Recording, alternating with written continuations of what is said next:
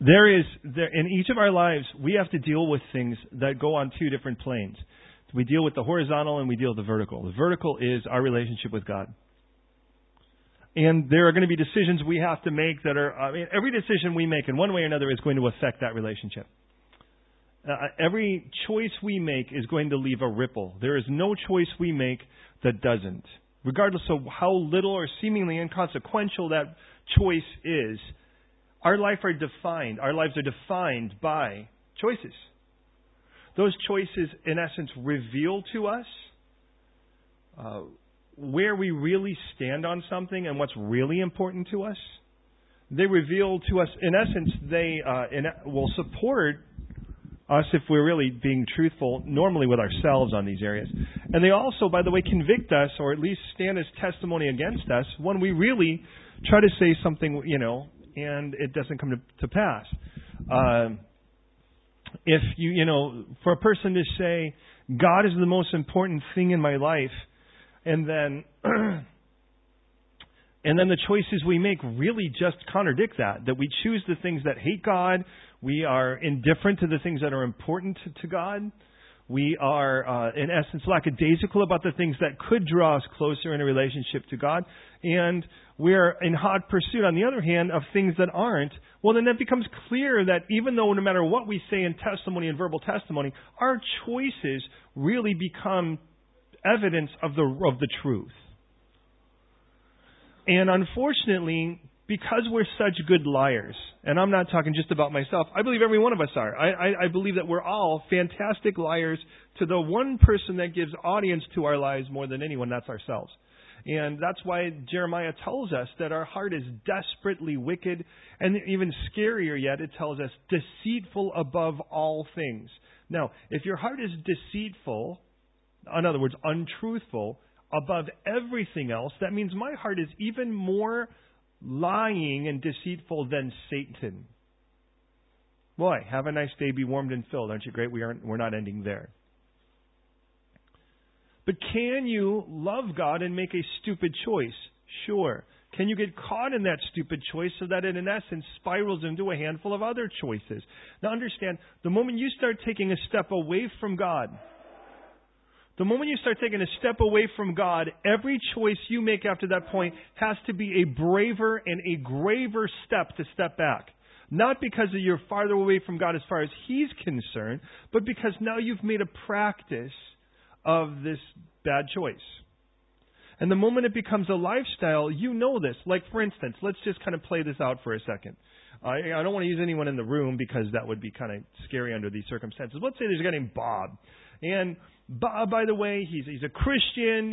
He's been pursuing God, but he meets this girl, Thelma. Because I don't know anyone in our fellowship named Thelma, so we're pretty safe at the moment. You know what's going to happen on Sunday. And you're like, oh, geez, Thelma. Well, so she meets Thelma, and Thelma's really, he says that God's the most important thing, and he's looking for a godly woman. And he meets Thelma. And when he meets Thelma, she has no interest in God. She doesn't read, she doesn't pray, she doesn't do anything, she doesn't go to church. But she's fine. She's cute. And Bob is really drawn to her, and he starts pursuing a relationship with her. Now, which one of you out there wants to tell him the obvious truth? Now, let's face it, from a black and white perspective, we can look and say, bro, I know what you've said is that the most important thing for you is a godly woman. But what's clear is the most important thing to you is a cute woman, because that's the one thing this girl's got, because she ain't got none of that God stuff going on. Because you know what happens when you do that. On matters of the heart, you actually you become the opponent on a moment like that, let's be honest. So what happens is, at that moment, in the beginning, it's like, no. And you know how that usually works, especially when you know your friends aren't going to approve. They start telling you things like, no. We're just co-workers, but they don't really work together, but I don't know, or, well, you don't understand, it's like, we like to go to the library together, and it's coincidental. I'm like, bro, you've never been to the library in your life. Now all of a sudden you're in the library all the time. I didn't even know you knew how to read, And so you kind of know right from that moment that, the habits are starting to change. But at that moment, if he just, that if he just kind of says, you know what, really, we got to really put some tapers on this relationship because I want you to know I'm not pursuing you any form of romantic way. Well, I mean, that's kind of weird. But then it gets more intense. And as they start to become more casual with each other, they start to get closer. And then it's really convenient. And as it becomes convenient, they start kissing. And as they start kissing, now it's a much bigger choice to make. Because now you realize, now you got to look at somebody you kissed and say, we really should, I really shouldn't go out with you because I'm a Christian. That's going to go over really well. So, what happens is you realize that's kind of a big step.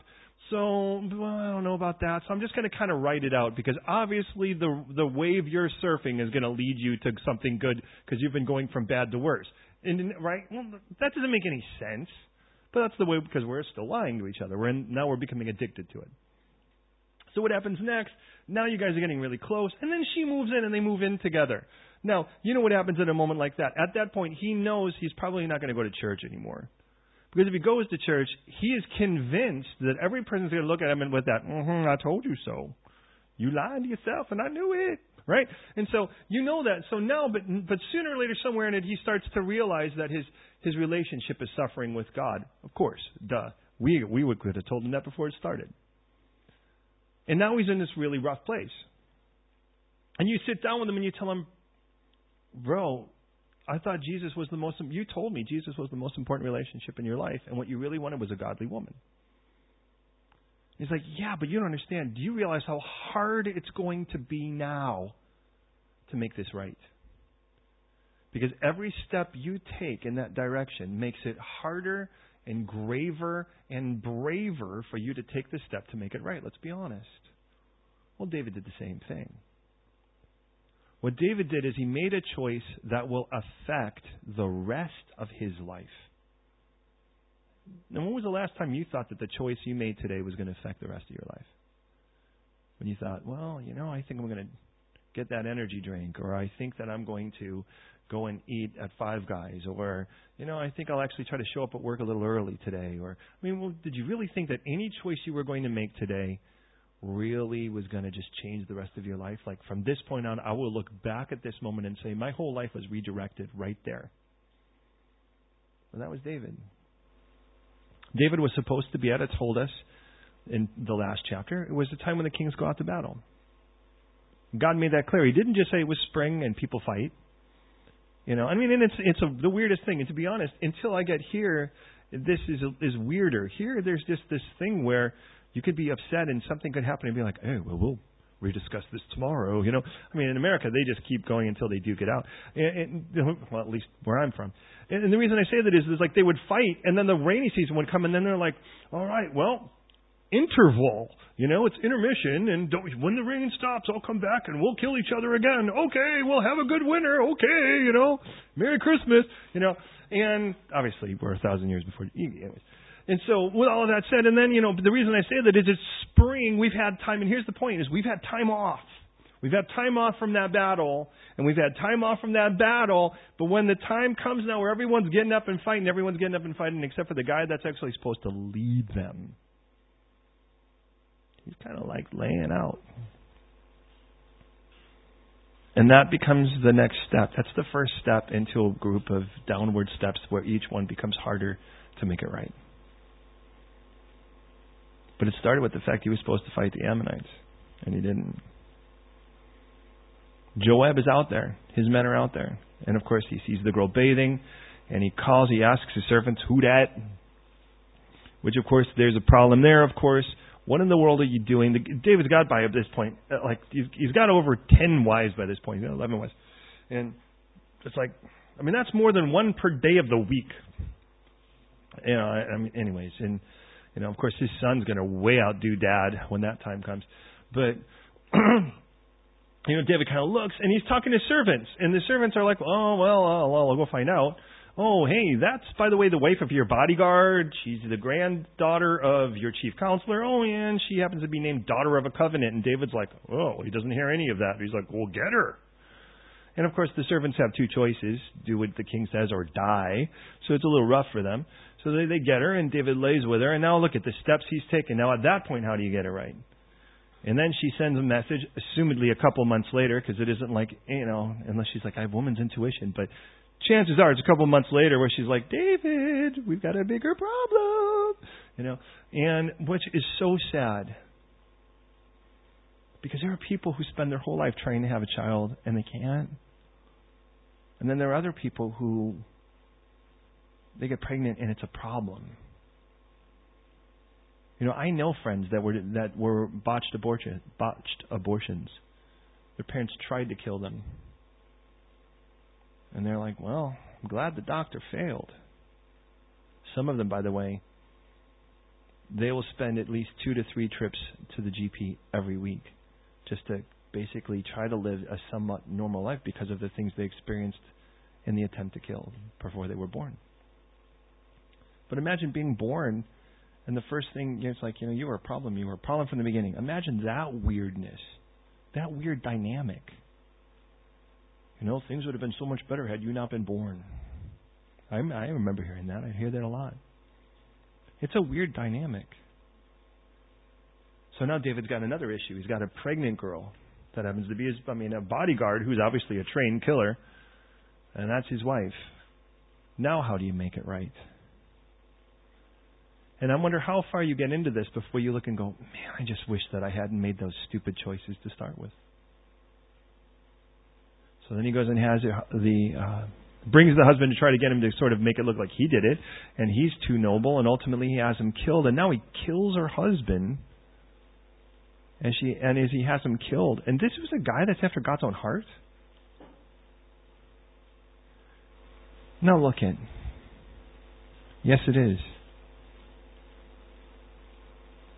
But the moment you start taking steps down the slippery slope of this kind of sin, or any kind of sin, to be honest, and you don't want to make it right early, each step is harder.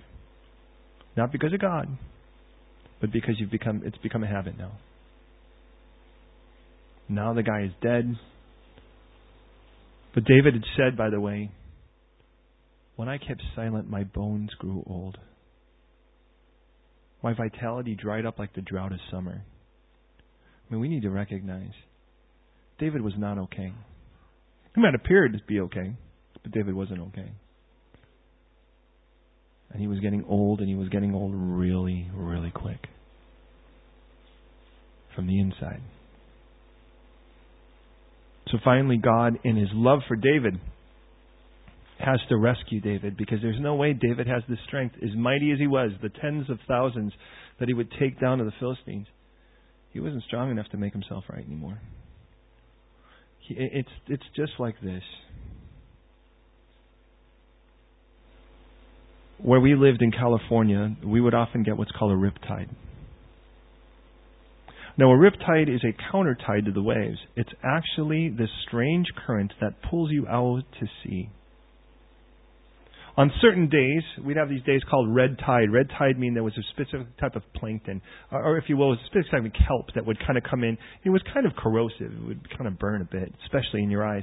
And bad days to surf. But it would, with that red tide would often come. It was a sign. It was a great sign that at that point it was not a day to go out, because unless you were a really good surfer, because no doubt, or a good swimmer, because no doubt you were going to get pulled out. And you kind of knew if you stepped in on a day like that, you were going to fight that current from the moment you stepped in. And all you had to do was relax and let it happen. And the next thing you know, you were a mile out from shore. And I don't know if you realize, that is a long way to swim. Especially when the current hasn't stopped pulling you out. So now you're actually trying to get that mile, plus you have to fight the current that you have now put yourself in the middle of. Well, that's what sin is. It is a riptide. And what happens is you get to that place where now you're so far from where you want to be, and God recognizes when you're like, David is never going to be able to swim back to shore at this point. So God goes in after him. Aren't you thankful at a moment like that? And He sends Nathan the prophet, who lays out a story of a similar nature, a parable, and David, of course, throws out his judgment on it, and his judgment on it was without mercy. And that was where, at least if you look at your handout, it starts, by the way, with Nathan's response, and this is to cap up for context, it says in 2 Samuel 12:5, David's anger was greatly aroused against the man in this story. And Nathan, the prophet, says, as the Lord lives, David responds, the man who has done this shall surely die, and he shall restore fullfold for the lamb because he did this thing and he had no pity. No pity was and it's an interesting phrase. In essence, it means he lost his heart. Now, I bet every one of you has this. I can certainly tell you I do. Certain things that when I find myself in the middle of it, I just lose my heart. It's like I have to shut my heart off to stay there. You know, places where when you first started, your heart bothers you. It's part of your conscience going, hey, you really shouldn't be here. You know what they're saying is destructive to people you love, or you know that what this is really going to pull you away from the Lord. You know you're not in a good place. You know this is going to drag you. You know that there's a riptide here. You know this is going to drag you away from safety. You know that. You know that. And you're like, no, I'm stronger. I'm cool. And somewhere down the line, you have to shut that off. David looks at this story, and he goes, that guy was heartless by the time this thing was done. Verse 13, Nathan says, Nathan actually says, he says, you are the man. You don't realize that the guy you're speaking about is yourself, David. And David's response in verse 13 is, I have sinned against the Lord. And Nathan said, the Lord has put away your sin. You're not going to die. But because of this deed that you have given, great occasion for the enemies of the Lord to blaspheme, the child who was born is going to die. Now, notice when he says this, it seems like the child's already born. It doesn't say the child who is going to be born. It says the child, you already have had time with this child, David, but he's going to die. And what I want to point out as we go through this text is God forgives, but sin still leaves ripples. Those choices are still going to bear forth fruit, whether we like it or not. Now, there is warning in that, but I want to warn you, because of the things that take place in this chapter, you might find yourself on one side or the other, and either extreme is a dangerous one. So pray with me really quick, and we'll start talking about these results. Lord, I pray again, open our hearts. Open our hearts, Lord, so that what you want to speak to us individually we could hear. And open us as a family, Lord, because we want to be led by you to do what you call us to here. We want to make the changes that are necessary regardless of how grave and how brave. Because we really do want to make you the number one thing. Well, let our choices reflect that in Jesus' name. Amen. David has already shown us three results between his interaction and his Psalms. One is that his soul suffered. In other words, you erode. Now, and I got to be honest. I put myself in David's shoes. He's a songwriter. He's a passionate guy. He was a fighter. All the things that the fighting thing has been, praise God, laid to rest. But it's like I find myself very, I liken myself a lot to what I read about David. And the reason I say that is there's a part of me that wonders when David started writing this, and he said, that my bones grew old, my vitality was dried up because your hand was heavy on me. And I read that, and I got to be honest, there's a part of me that reads that and thinks, if I were David at that moment, I would be so bummed because I'd think, oh God, why wasn't I this miserable without you having to make me this miserable? I mean, if I really love you and I really am passionate about you the way I should be, and I know that there have been times I've been like that, why wasn't I suffering for these choices just because I knew they were wrong? Why did your hand have to be heavy on me to make me feel this bad? Not blaming God, but blaming me. I'm like, I should have been this miserable without your help just because this was so wrong. But then remember what David said about the man in the story. He said he did this without pity. He did this. And he shut off his heart. He lost his heart to do this. You could see David go, man, that is me. I mean, for me to keep doing this, I cannot have a real tender heart and keep doing this. Because either I really have to bite into and fully buy the lie that, God, you are everything I claim, but I'm not living like it. Or I got to man up and realize, man, I've been living a lie because I've been just playing this game where it's verbal, but my choices are clearly so contrary to that. But as what Nathan said here, that you've given great occasion for the enemies of the Lord to blaspheme? Not only does his soul suffer, but David gave the adversary ammo. Ammo is a short for ammunition. And you know this. There are people out there that really don't want to believe in God. They love all the things of God. They just don't want to believe in one that they have to actually submit to. That's always the problem, is a lordship issue. You know, hey, I'm happy to take God if he's going to bail me out of jail and he's going to bail me out of hell and he's going to bless me and give me stuff. But if he tells me what to do, we're going to have a problem. Well, you got to receive God for who he is. And the reason I say that is those people that are out there that don't want to receive the Lord, they're looking to see Christians be like everyone else. If we are really starkly different, as God calls us to, than the rest of the world, it is in their face the evidence that God displays through that. And this is why he tells us to do things very contrary to the world around us. And we will go, oh yeah, but the world around, well, we need to be more like them. And God goes, stop being like them. Because if you're like them, the rest of the world says, well, they're no different. And what Nathan is saying to David is, your behavior has actually given bullets to the enemy to shoot at you. You're aware of that. And actually, worse yet, given bullets to shoot at me. Because the moment they think that we're just like the rest of the world, you know where that goes with it. The next conclusion of that is, well, then God's not real. If you guys are if your divorce rate is just like the world's divorce rate, if you're shooting at everyone else like everyone else is shooting at everyone else, if you're indifferent about what it really means and you're not loving each other the way God tells us, which is to be selfless, and we tell people that we are born again and we are new creations, and they look and go, well, how are you new? And if we look just like everybody else, then they go, well, then how do I know your God's real? You look like everyone else. And they have a right to do that if they're genuinely skeptical. But God will nail them, and that's not my job. I'm thankful for that. I just don't want to give the enemy any ammunition.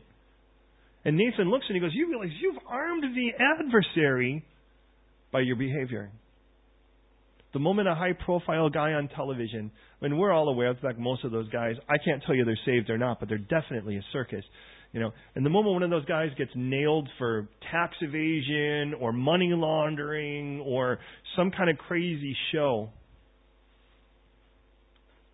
falls morally, the world really stands up and applauds it. Because they're like, see, told ya. They shouldn't exist.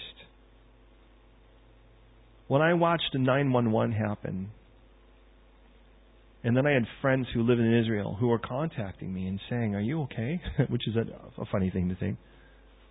But they were showing me video of the Palestinians dancing in the streets, celebrating the destruction of 5,000 people. My heart just melted. I was like, I can't. That they could hate people they don't know that much because of their doctrines. Innocent people who went to work just like any other day had no idea that would be the day they faced God because of it. Because they really don't want America, and they don't want, we know this, but they don't want England. You guys, we here are the little Satan. America's a bigger Satan. I think it's just because we have more property over there. But in the end of it all, we're still Satan as far as these people are concerned. And it's just amazing when you start looking at a lot of this. But like anything that happens here causes that to celebrate, because they look and they say, look at that destruction, and that's what we're looking for anyways. And again, I'm not saying that every person there is that way, but I am saying that there is a whole group of people that are like that. And the adversaries of Christians are very much the same. Anything they see that causes infighting and separation and all that stuff, they just love it. And especially when you see something like this, and how much more profile could you get than David? So his soul was suffering and gave the adversary ammo. But the other thing was, it says here in verse 14, that the child born of you will surely die. He lost his legacy. And I find this interesting. We forfeit our fruit when we start to choose sin. Let me say that again. We forfeit our fruit when we start to choose sin. You know what's interesting? Who was the first person who sinned in Scripture? Oh, let me say this. Who's the first person who sinned according to knowledge? Adam. Eve actually was genuinely deceived. 1 Timothy makes that clear. In other words, she sinned, but she sinned ignorantly. Adam, on the other hand, he was fully aware of what the situation was. He was fully conscious of the truth and made that choice. How many generations did it take before one of their children was murdered? It seemed like their first two. and one killed the other. Interesting how he forfeited fruit from that. On the other side of that, just before David was Saul. If you remember Saul's choices in sin, that the first thing he did, one of the first things he lost, was that his son Jonathan, Saul's son Jonathan, would not be king as a result of it. He forfeited his fruit. And the moment we start choosing sin, we forfeit the fruit that God wants to bear through us, because we can only bear that fruit if we cling to Jesus. And we can't cling to Jesus and run after sin at the same time. We're going to try to, in essence, sever ourselves from Christ, although He won't leave us or forsake us. And in that, they try to run after something like that, but we're certainly not clinging to Him. It's like a married couple living together, but they're nowhere near each other physically. They're not going to have any babies that way, and I'm not trying to get weird, but you get the idea. But there's more to it, because now that starts to roll out. But I want you to realize this can be a very challenging and a very encouraging text as we read the rest of this. But I think it's going to really point out how we address Scripture like this. So David now has been nailed, but God has forgiven him, but there's going to be fruit from those labors regardless. It's just not godly fruit. And I remind you, a good portion, at least half of the kids that David has, are adolescent. They're no dummies. They've got to be aware of what's going on here. Verse 15. Nathan departed from his house, and departed to his house. I remind you, he told him that the child that was born to you guys, that child's going to die. And the Lord struck the child. Notice it says that Uriah's wife bore to David. Notice that God made note that Bathsheba in verse 15 is Uriah's wife. Did you notice that? Uriah, by the way, who was that? Well, that was her husband, the one that David had killed. And it became ill. David therefore pleaded with God for the child. The word pleaded is the word bakash, and it means to strive towards. In other words, David, with all of his might now, his passion is being all about begging God. And David fasted, and he went and lay all night on the ground. So the elders of the house arose and went to him to raise him up from the ground, but he would not, nor did he eat with them. There comes a place when we are actually nailed in our sin, where we become impervious to any human consolation, and the only comfort we can find is in God. And God will allow that. But there becomes an issue we need to recognize here. There is a huge difference between hating the sin and hating the consequence. And it is important to note, if you hate the consequence, I mean, you should, because it's usually awful. The moment it lessens, you'll run back to the sin. But if you hate the sin, you'll do what is necessary to not get to it again. I knew a guy that had been arrested 11 different times for driving under the influence. And each time the consequences got more grave. Of course, it cost him more and so forth. And after a while, of course, he wound up driving without a license because they took it from him. But that 11th time, he nearly killed someone. And that really startled him and it freaked him out. But did he hate drinking and driving? Well, what would you do if you wanted to completely remove the possibility of that sin? Well, you can make two choices. Never drive again or never drink again. Or if you don't do both, it's not possible either. The guy was like, well, I understand, I'm not trying to be a legalist, but for this guy, he needed to stay away because the guy couldn't have a drink without making it 20. And he's like, well, I'm just going to, I'll drive on certain days, I'll drink on certain other days. But of course, you know that it's not going to work out. So the next time, he wound up killing someone. The problem is that the consequences got more grave. But he never hated the sin. He just hated the consequences. And when you are in a place like this with David's consequences are they're literally grave. He has a child who's going to die, and God promised him that. And David is pleading with God. The question is, if God says no to your pleas, do you worship Him anyways? Is He really the thing you're looking for in this? Or are you just looking to make God the means to the end of making the situation easier? Does that make sense? Because I'll be honest, we can all lie about this to ourselves and even to each other. I'll say so, once you lie to yourself, you'll be a great liar to anyone else because you'll be very convincing because you've convinced yourself. But if what you want is, you've made these choices and your life's miserable as a result of it, and all you want is your life better. All you want is your life better. And so you turn to God so that He can make your life better, and then your life gets better, and then you bail on God because your life's better because He was a means to that end. Well, David is pleading. And he knows at this moment no food's going to comfort him, no people are going to comfort him. 2 Corinthians chapter 1 says this, by the way, "Blessed be the God and Father of our Lord Jesus Christ, the Father of mercies and the God of all comfort, who comforts us in our tribulation, that we may be able to comfort those who are in any trouble with the comfort with which we ourselves are comforted by God." It does not say God comforted you so you can comfort people with the same problem. It's usually how people try to apply this.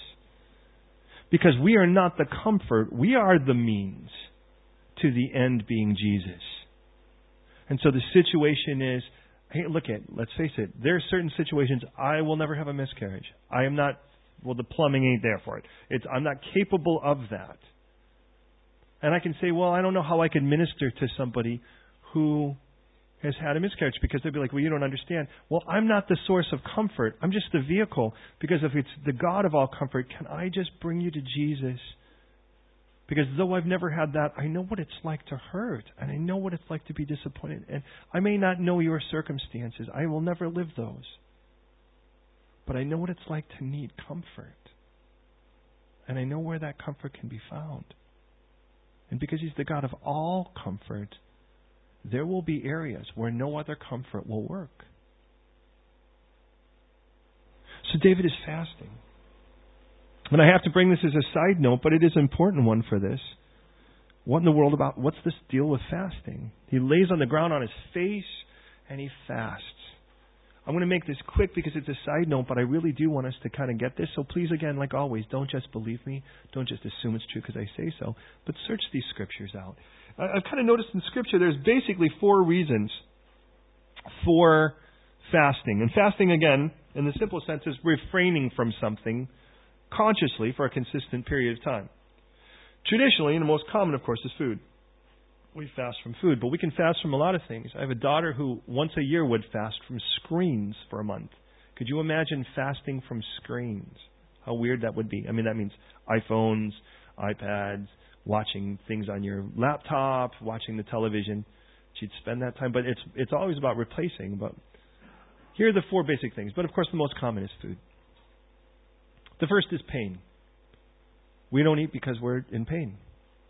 We see that for what it's worth, in Zechariah 7:5. One of you fasted and mourned, and he speaks about it. Did you really do it for me? Ezra tells us this in Ezra 9:5. It tells us that in Nehemiah, when Nehemiah finds out the condition of Jerusalem, that he fasts because he just can't eat. Nehemiah 1:4. And of course we see that. As David, when he discovers that Saul and his son Jonathan was David's best friend, had been killed in battle, 2 Samuel 1:12, he fasts. He's certainly not trying to bring him back from the dead. He's certainly not trying to get something out of it. He's just really bumming and he doesn't want to eat. Second is not just pain, but perspective. And when I see in the first case, pain becomes peace.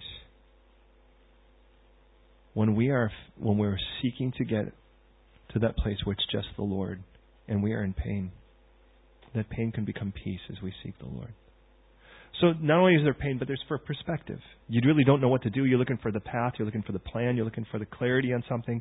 And in that, you seek Him. Jehoshaphat in 2 Chronicles chapter 20, by the way, he had gotten a letter. He had been made really clear that the people of the east, the Edomites, so forth, had gathered together, and he was completely outmanned. He was outgunned. He was facing an seemingly invincible and innumerable army, and he doesn't know what to do. So it said Jehoshaphat feared, and he set himself to seek the Lord and proclaim to fast. He's like, well, we all need to get how God sees this, because we really don't know. And I need to see how God sees this because I really can't see it. I don't get it. It's just obscure to me. Same thing in Nehemiah's case as well, because Nehemiah, and I love this about him, he's a man who prays and then acts. Prays and then acts. He doesn't know what to do, so he seeks the Lord in prayer, and then he's like, all right, God, now what do I do? And God tells him, and he does it. In Acts, the Holy Spirit had made clear to set apart Saul and Barnabas, Paul, he will be called. And they went and they've been fasting and praying, been seeking God for guidance in that. And then, as they went out, they appointed elders in every church, and they prayed with fasting, and they commended them to the Lord to whom they had believed. They were like, well, who do we want to see raised up in this church? God, I need your clarity on this, because I really don't know. Certain people look great. They're really gifted at whatever their thing is, but I need your perspective on it. So I could say in the first case, our pain becomes peace. But putting Jesus in the second here, while we're looking for perspective, obscurity becomes clarity. And hey, if you don't know, like, God, I don't really know what I'm supposed to do, I suggest give it a go. Take a day and don't eat, or take a day and fast from whatever the thing is that could pull you away from that. But replace that time with time alone with the Lord. The third is purity. So pain, perspective, purity. We see several cases in Scripture, Jeremiah 36:9. In Jonah's case, if you remember when Jonah proclaims to the people of Nineveh, 40 days on your toast, and they actually proclaim a fast, put on sackcloth from the greatest to the least of them. Joel tells us, as God declares in Joel 2:12, turn to me with all your heart, with fasting, weeping, and with mourning. We'll see the same thing, by the way, for what it's worth, in 1 Samuel chapter 7. And as the people became really clear in asking for a king, they had been turning away from God to do so. And the people fast because they realize they've filled themselves up. They've dirtied themselves in their own ambitions. And look, maybe that's the case where what you've done is you've really gone into something, you've gotten deep into it, and you like this situation, and you realize that though God is going to forgive you, there's a whole lot of radical changes that need to take place in your mind because you've filthed your mind out and you've filthed your behavior out and you've become common to certain choices you shouldn't be making. Well, fasting is one of those things that people have done in Scripture to go, you know what, I just really need to be purged from these things. And in a case like that, of course, putrescence becomes innocence, and I do love that. And finally, that of prayer. We see that, for instance, in 2 Samuel, like here with David. David certainly couldn't be just demanding something of God, but he is striving with God and begging Him. But in the end of it all, chaos becomes calm when we actually seek the Lord in this. Now, for what it's worth, we'll see the same thing for what's worth. Daniel does the same thing in Daniel 9:3. Ezra will see as well in Ezra 8:23. David here, as he's fasting, he's maybe, one thing's for sure, even though he is not going to get this child back here on earth, David is going to get perspective, so he's ready when the child isn't going to be with him anymore. Verse 18. Then the seventh day came to pass, and that child died. And the servants of David were afraid to tell David that the child was dead. For they said, indeed, while the child was alive, he spoke to him. He wouldn't heed our voice. Remember, he wouldn't eat. He was just laying on the floor on his face. How could we tell him the child is dead? He may do some harm. You ever have a person where you realize he's already freaked out over the situation, or she's already freaked out? Boy, if I give them the news now, they're going to go mental. Well, you're aware of the fact that if you do that in front of them, they have a tendency to kind of know what's going on, because they kind of look at you and you're like, they're like, you're just going to have to tell me now. So David saw his servants were whispering, and David perceived that the child was dead. Why else would they be whispering like this? So David said to his servants, and imagine how, strange this would be after this. Is the child dead? And they said, well, yeah, he's dead. So David arose from the ground, washed and anointed himself, and changed his clothes, and he went into the house of the Lord and worshipped. Then he went to his own house, and when he requested, they set food before him, and they ate. Now, wouldn't that be strange? The child was alive, but he was sick, and David is all over the floor about it. The child finally dies, and David's like, oh, okay. And then he heads to church, and he just praises God. And then he comes over, and he goes, all right, love, now make me some dinner.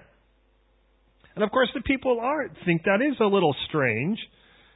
And they said, his servants said to him, what is this thing you've done? You fasted and wept for the child while he was alive, but when the child died, you got up and ate food.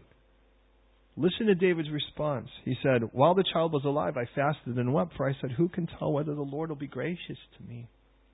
The child may live, but now that he's dead, why should I fast? Can I bring him back again? Listen, I shall go to him, but he shall not return to me. Two things that David understood, and you need to recognize, whether this has happened to you or whether there's someone that God will bring your path before you that has experienced this. God knows where to take children, and He takes them to be with Him. David knew that his home was with the Lord, and he knew that he would spend the rest of eternity with this living God. And for David to say, I will go to Him, David was fully convinced this child was going to be with the Lord. Interesting, the one thing David saw as final here was death. Well, David's going to grow in that too. Because ultimately, David would say in Psalm 16, you will not leave my soul in Sheol, or the grave, or hell. But rather, David would say this in Psalm 17, verse 15, as for me, I will see your face in righteousness, and I will be satisfied when I awake in your likeness. Now, it is important to note that throughout Scripture, and again, let me make this clear, this is my perspective on this, and you're certainly welcome to disagree and be a Christian, that God has consistently throughout Scripture given an age where He held people older than that accountable and younger than that not accountable. The classic example of that, for instance, was in the situation where in Numbers 13 and 14, the spies went and spied out the promised land and came back to give, of course, Joshua and Caleb gave the great report. The rest of them said, yeah, but the land may be good, but we're like grasshoppers compared to those guys. They're giants, and they were big guys. And the people are like, well, we're not going to go.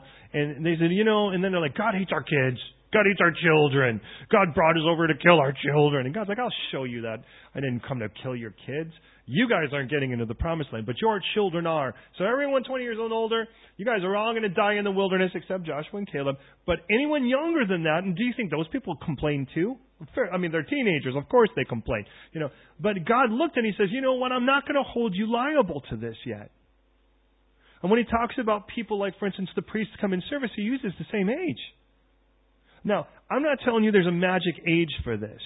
I mean, to be honest, the Jews today, they actually make it 13 because that is the time when you become a daughter or a son of the commandments. Because the word for command is mitzvahot, is commandments. And a son is ben, or bar, and because that's the Aramaic. And the daughter is bat. And therefore, when you become a son of the commandments, you have your bar mitzvah. What that means is, as far as your parents are concerned, you are liable for your choices now. And in the same way, until about 30 years ago, because it was much more grave then than it is now, there is still a very big distinction in age here, 18 or 21, in regards to crimes committed. The question is, will you be tried as an adult? Which tells you that if you're tried as an adult, there is going to be a different route you can take than you could take before that point in regards to what they're going to hold you liable to, or at least to what degree. I mean, I remember there was a time, because I'm really old, there was a time when parents would get punished for some of the things their children did because they just assumed that the parents were somehow liable, especially in the areas of vandalism. You'd go and do something, and they would make your parents pay for it. The reason I say that is they just assumed that the parents were responsible. That was before we have this mindset, the European Union mindset, which says, by the way, the child is not actually under the guardianship of the parents. The child is property of the community. Do you know that's actually one of the stanzas within the European Union in regards to this whole child thing? For what it's worth, here's the point of it. So what happens if a child is not held liable? For instance, a child that died before they were born. Well, they have no guilt to stand before God with. And they stand before God and are embraced. If you've lost a child, I can tell you that child's with the Lord. And as far as I'm concerned, as far as David is concerned, he would tell you the same thing. Now, that can go in weird places, no doubt. But I remember, and Ruthie can tell you this, I prayed, because I believe this so much, I prayed that God would, if my children would not choose the Lord, by the time that they were held accountable, before they stood before Him and they died, I pray that God would kill them before they were actually liable. Sounds pretty awful, doesn't it? Not if I'm looking from an eternal perspective. Now, I'm not ever thinking I'm going to kill them. There are times where I'm like, oh, they're going to kill me. But, especially my youngest, I still think she might kill me in my sleep. But I was like, because they both know this. Nothing is more important to me than spending eternity with these kids and with my wife. And because I'll never know that until I stand before Him, well, I'd like to think that they will make a choice that will be obvious and clear to me. It isn't like I can take that matter into my own hand and go, well, you're getting near that age, kid, and you're clearly reprobate, so I'm just going to kill you and just seal the deal. Well, that's nonsense, because then I'm guilty of murder because I'm killing somebody and I'm playing the role of God, and I can't do that. But I know that God knows my children and He knows my heart. And when we look at things like children dying, I mean, there's a lot of places we can go with it. And of course we ask why. And there's nothing God ever allows or does that only has one reason to it. He's working on so many levels. But I started to wonder as I was reading this, what would this child have gone through? What did God spare this child of? With all the intrigue and the adultery and the murder and all that was involved, with all of these other kids that would have been his brother. Or it, he says, it, so could he or she. That your brother was like, oh, let me just tell you, you're just a bastard. I mean, the things they could have said that God spared him from. That child, all that child will ever know is the glory of God. All the same, David has forfeited this fruitfulness in his sin. But now look at verse 24. Then David comforted Bathsheba, his wife. Now interesting, twice now she's mourned for her husband and now for this baby. And he went into her and lay with her, and she bore a son and called his name Shlomo, or Solomon, which means brings peace. Now the Lord loved him. And He sent word by the hand of Nathan the prophet, and He called his name Yedidiah. We might say Jedediah, which just sounds like he's Amish. But Yedidiah means beloved of God. And it appears when it says, so He called his name Yedidiah, that was God who gave him that name. It's like, I love you. Now, Nathan has come twice because of his kids. Would you freak out when Nathan shows up a second time? Bathsheba's pregnant. As Bathsheba's pregnant, Nathan shows up. The last time that happened wasn't so good. Be like, oh no. But he goes, you know what? God's going to call this child not David, Yedidiah, beloved of God. I think, wow, the grace of God in doing this. But I want to point out something here. Verse 24, whose wife is Bathsheba listed as there? David comforted Bathsheba, his wife. But wasn't she Uriah's wife? Yes, she was Uriah's wife. And that child was the product of that adulterous relationship. And God has now redeemed it. Now wait a minute. Did God overlook that sin? Absolutely not. And of course, if you think that's the case, you have not read the rest of the book. And here's my challenge right now, even at this moment. There is enough grace in this chapter to flesh out the legalist and the libertine in each of us, and which side you lean towards. There's enough grace at this moment that I look at, because at this moment God has taken another child from this relationship and said, I love this child. And this child, I wonder at this moment if David thought, well, this is going to be my successor. I wonder. And in a moment like this, if you were the legalist, you could say there's enough grace in this chapter to flesh out of the legalist condemnation. Oh my goodness, David got away with it. Who does he think he is? He literally got away with murder. Okay, well that might be some of you. There are others in the room that I say there's enough grace in this chapter to flesh out the libertine to think there's license to go, oh, well, David got away with it, well, then I might as well get away with it. Neither of those is healthy, and neither of those shows us where we are with the Lord in a good light, does it? What that shows us is that we're not who we think we are. Because if we really loved God, neither of those would function well in our heart. And I look at this and I realize, God, there's a part of me that thinks, thank you, God, for forgiving sin and for giving a new start. Thank you for that, Lord. Because I'm a horrible, rotten sinner. But there's another part that goes, whoa, bad stuff happens, God, keep me from that. So that I don't have to reap that kind of thing in my life.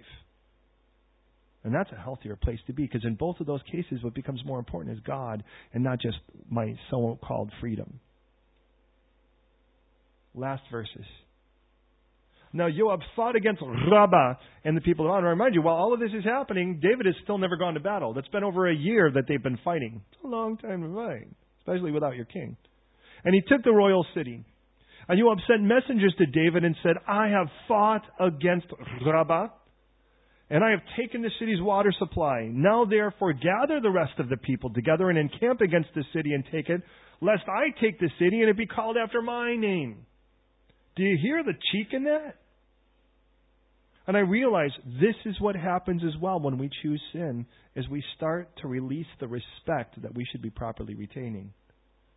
David now is losing respect from his chief commander. His commander's like, listen, and who talks to a king this way? Either you get down here and finish this job, or I'm going to call it by my name. That's an ultimatum. And the reason he's saying this is because Joab knew that David had this guy murdered. This is what happens when we choose sin, is people that used to respect us, when we lose that respect. So what happened? Wait a minute. Let me show you. In both of these cases, what we see is we see the fallout and the forgiveness. We see, if you will, in this, we see the grief, but we also see the grace. We see the grief and the loss of a child, and we see the grace as God gives him a new one. I hate to say it that way. But God grants him another child.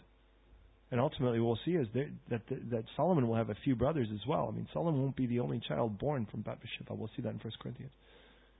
But we also see here again the grief and the grace, the fallout and the forgiveness. The grief, at this point now he's reaping the consequences of not getting into the battle, and this guy's like, you're going to lose the plot on this one if you don't step in now. Now, Rabbah was the capital city of the Ammonites, and the water supply was at the bottom. So at this point, basically the city is about to fall. The only thing that's left at this point is bringing in the boys and taking this thing down. And he's like, I can do this with or without you, but I warn you, you don't step into this thing now, you'll have no part in it. But now I remind you, it's the grief and then the grace. Verse 29, David gathered all the people together and went to Rabbah and fought against it. And he took it, and he took the king's crown from his head, whose weight was a talent of gold, with precious stones, and it was set on David's head. So he also brought the spoil of the city in great abundance. Now, does anyone know how heavy a talent is? A talent is, in essence, a talent is like 75 pounds. Now, that may not mean much to you, if you will, but let me put it this way. That is, in essence, 5.5 stone. Or if I'm going to do it the other way around, 75. Let's see, that's 35. So you're kind of looking at 30 kilos. Now, put a crown of 30 kilos on your head. You realize what that means is that crown would not be allowed by itself to fly without you paying for an excessive weight surcharge. Are you aware of that? Right? What is it? 20, 25 pounds, right? 20, 25 kilos. So it's heavier than the allowable weight baggage allowance at an airport. Because they say, because they're, whatever. Conveyor belts don't work with them. Although those same conveyor belts did 3 times as much just a few. Anyways, I'm not complaining. Oh, yes, I am. Forgive me. All right. Whole point is this.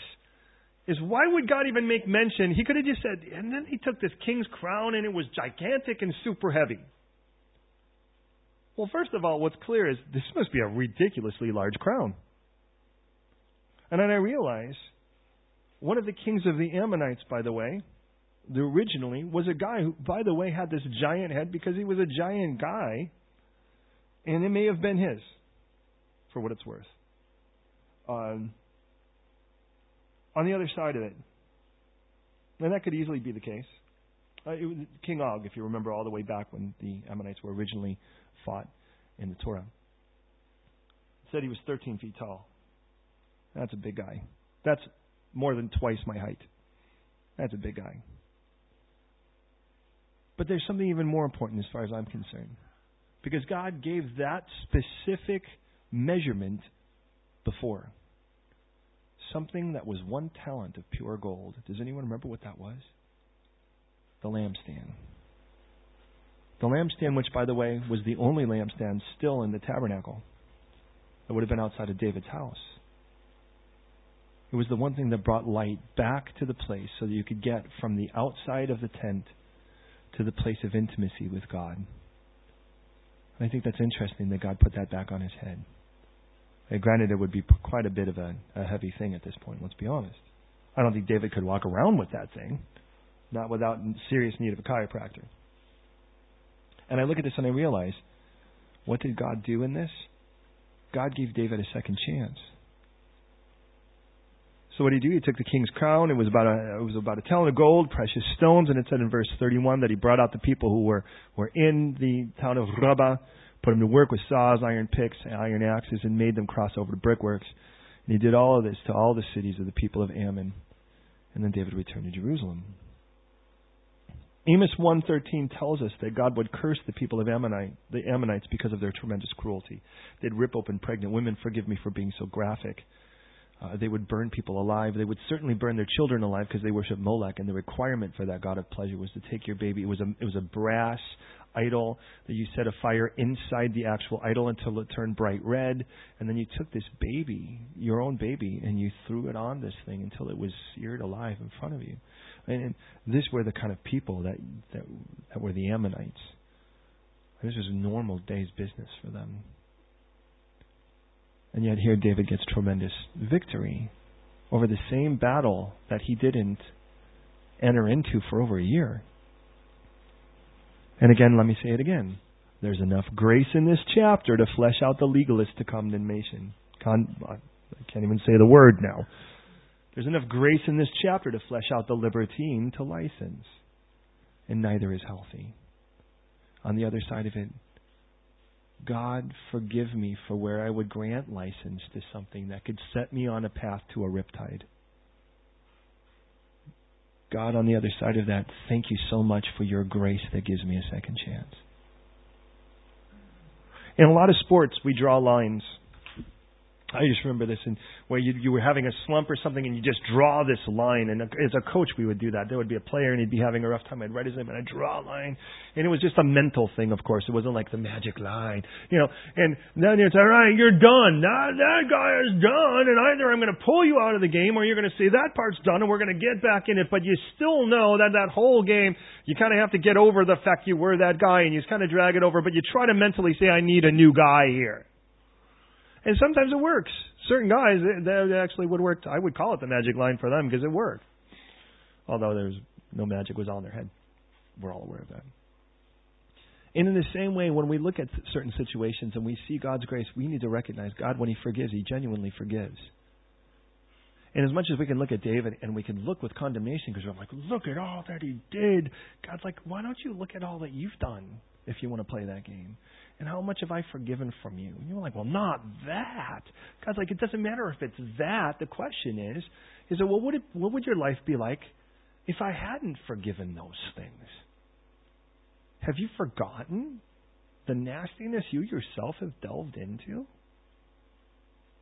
And what I really love is, notice in this, there is a payout from the things you've sown. But there is forgiveness and grace. And there is a whole second chance to live this thing out. And the reason I say that, that's the whole message of the cross and the resurrection. The cross says there is forgiveness. And the resurrection said there's a second chance. But I'm so thankful for this. It tells us whoever is in Christ is a new creation. It doesn't say whoever was in Christ became a new creation.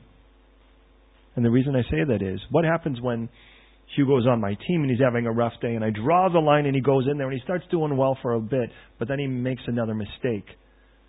He's going to completely forget that line was drawn and he's going to be like, oh, it's just another wash out of a day, because he's like, well, I drew the line, but now I've blown it again.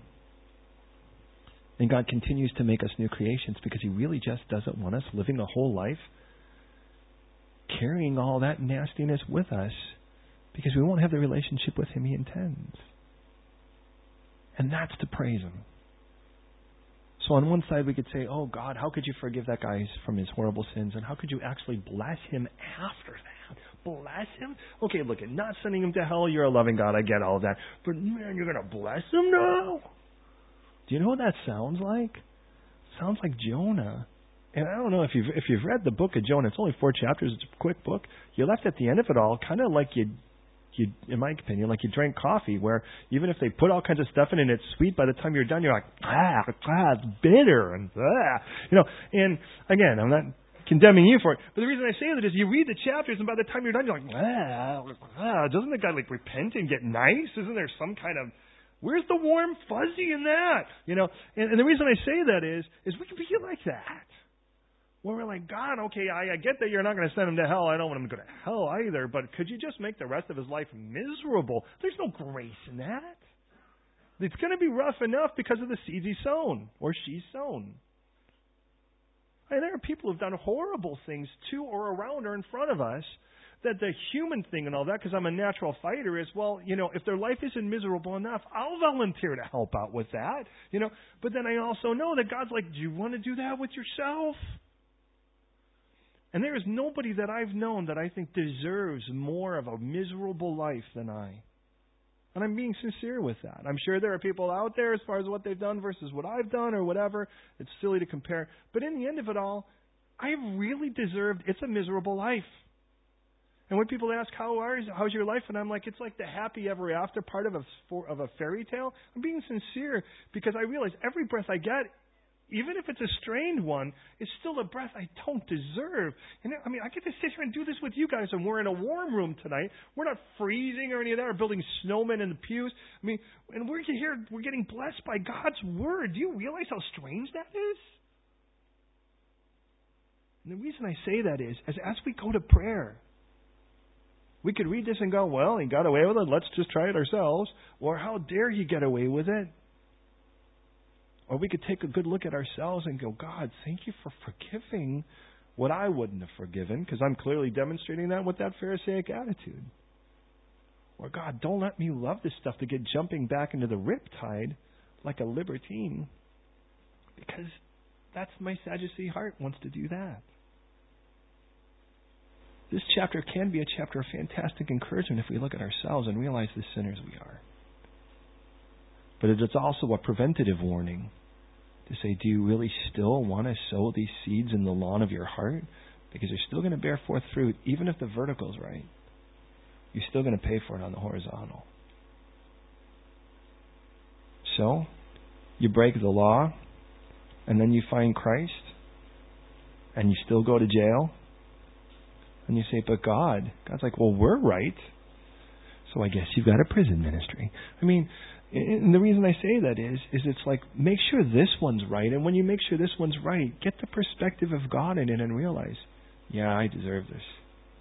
And you know what? David, from this point on, he'll never be the same. When his kids do horrible things to him, he'll be like, yeah, I deserve that. He actually will never be the father he needs to be, because he doesn't feel like he has a right to punish his kids like he could, because he knows he himself, in other words, though he's been forgiven of it, David still carries that around with him, you can tell. And imagine being able to say, you know what? That's bad, but I don't think, how can I tell you it's bad? Because you just go, you hypocrite. David will never be the dad he needs to be. David will die, you guys, on his deathbed. You know what? One of the things that really breaks my heart, especially me as a father, who, by the way, never wanted kids. Never wanted kids until I got married and I found the Lord. Well, the Lord found me. And in all of that, and then the Lord changed my heart and He said, you are a new creation and you need to trust me. And I'm like, okay. And it's like, but David would lay there and he's like, yeah, all these things have happened and I've never seen I'm old now. I was young and now I'm old. And he's like, I've never seen the righteous forsaken. I've never seen their children begging bread. But David lays there and he goes, even though my family's not really with the Lord, I can still say God's faithful. I can still see how He's provided for me. But nothing's as beautiful as it could be because I look at my own family and I don't see them enjoying it. Like David would die bittersweet. He could look at the Lord and go, yeah, you're faithful and all that, and I want to thank you for that, and I'm so thankful that's where I get to go. But it grieves me to look at my family and realize that I'm leaving this. This is what I'm leaving. I don't want to do that. I don't want to do that with you. And I don't want to do that with my own literal children, if you will, the ones who bear my surname. I want to see God's fruit born out in my life and in your life. And I want to see the kind of fruit that doesn't get trimmed off because we've decided instead to pursue the riptide of sin. But on the other side of that, if that's what we forsake and leave behind, then God knows how to bring something new and fresh. Aren't you thankful? Would you pray with me?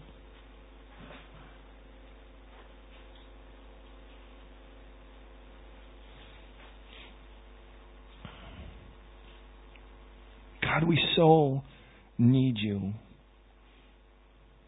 In the murky parts of our heart that would read a chapter like this and feel righteous indignation because of your forgiveness,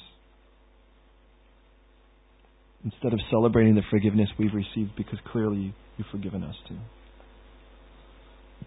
Or the part that would use freedom as an opportunity for vice instead of through love serving one another.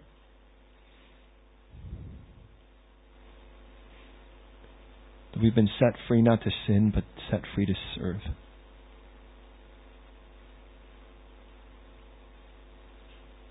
And we don't want to look at these kind of things and, we don't want to look at these kind of things and have our heart go, see, we can do that, because what that shows is that our heart is not in love with you like we claim it is. And the moment we start asking exactly how much of this can I do and still not get divorced? How much of this with you? How much of this can I do and still not have a horrible relationship with you? How much of this can I do? Well, it's clear we're eyeing the door instead of the person who lives at the house. Forgive us for that libertine heart. And forgive us for the part of us that looks at others and sees their sin as so huge, and then flips the monocle on ourself and sees that the same sin is tiny and insignificant in comparison. So God, I just pray right now for every one of us in this room, we get right with you tonight. And if there be any right now that we've been sticking our foot in and our toe into the riptide, and we're saying, see, I don't feel its pull yet, so I guess I'm okay to take a step in or another step in, not realizing with every step that we're running out of land to stand on, and with every step it's getting easier and easier to get dragged away. And those great things that you're doing in our life, the relationships you are healing, and the parts of our life that we're starting to thrive, start to shrivel again. Because your life and walking away from it and just trying to take you in doses is so... Well, it's like treating you like food instead of air. But we can't fast from breathing, Lord. And we need you. We need you to rip open our hearts and purge from our hearts the legalist and the libertine, to where we would crave to obey and praise you for your forgiveness when we don't. Thank you for paying for all of our sins on the cross through Jesus. And thank you for raising Him from the dead to give us new life. And the child that died was replaced by a child that you say is beloved of you. And I know you loved the first child, but that child wasn't going to thrive. And in the same way, you let within us the old man die and raise up one that lives beloved in you. Where we have been negligent in the battle, hesitant to the warfare, reluctant to step where you are calling us to step, forgive us. And thank you that you re-invite us to the battle. And if we don't step in, somebody else will have the privilege of that victory, but we'll have no claim to it. And we want to follow you to see victory after victory, and for that we must step. So forgive us where we've stepped wrong, and forgive us for where we've not stepped right. And as you wash us and purge us from that, lead us now into the new life, where the old habits, sins, lifestyles become foreign to us, and where the new land of fruitfulness becomes the norm. In Jesus' name. Amen.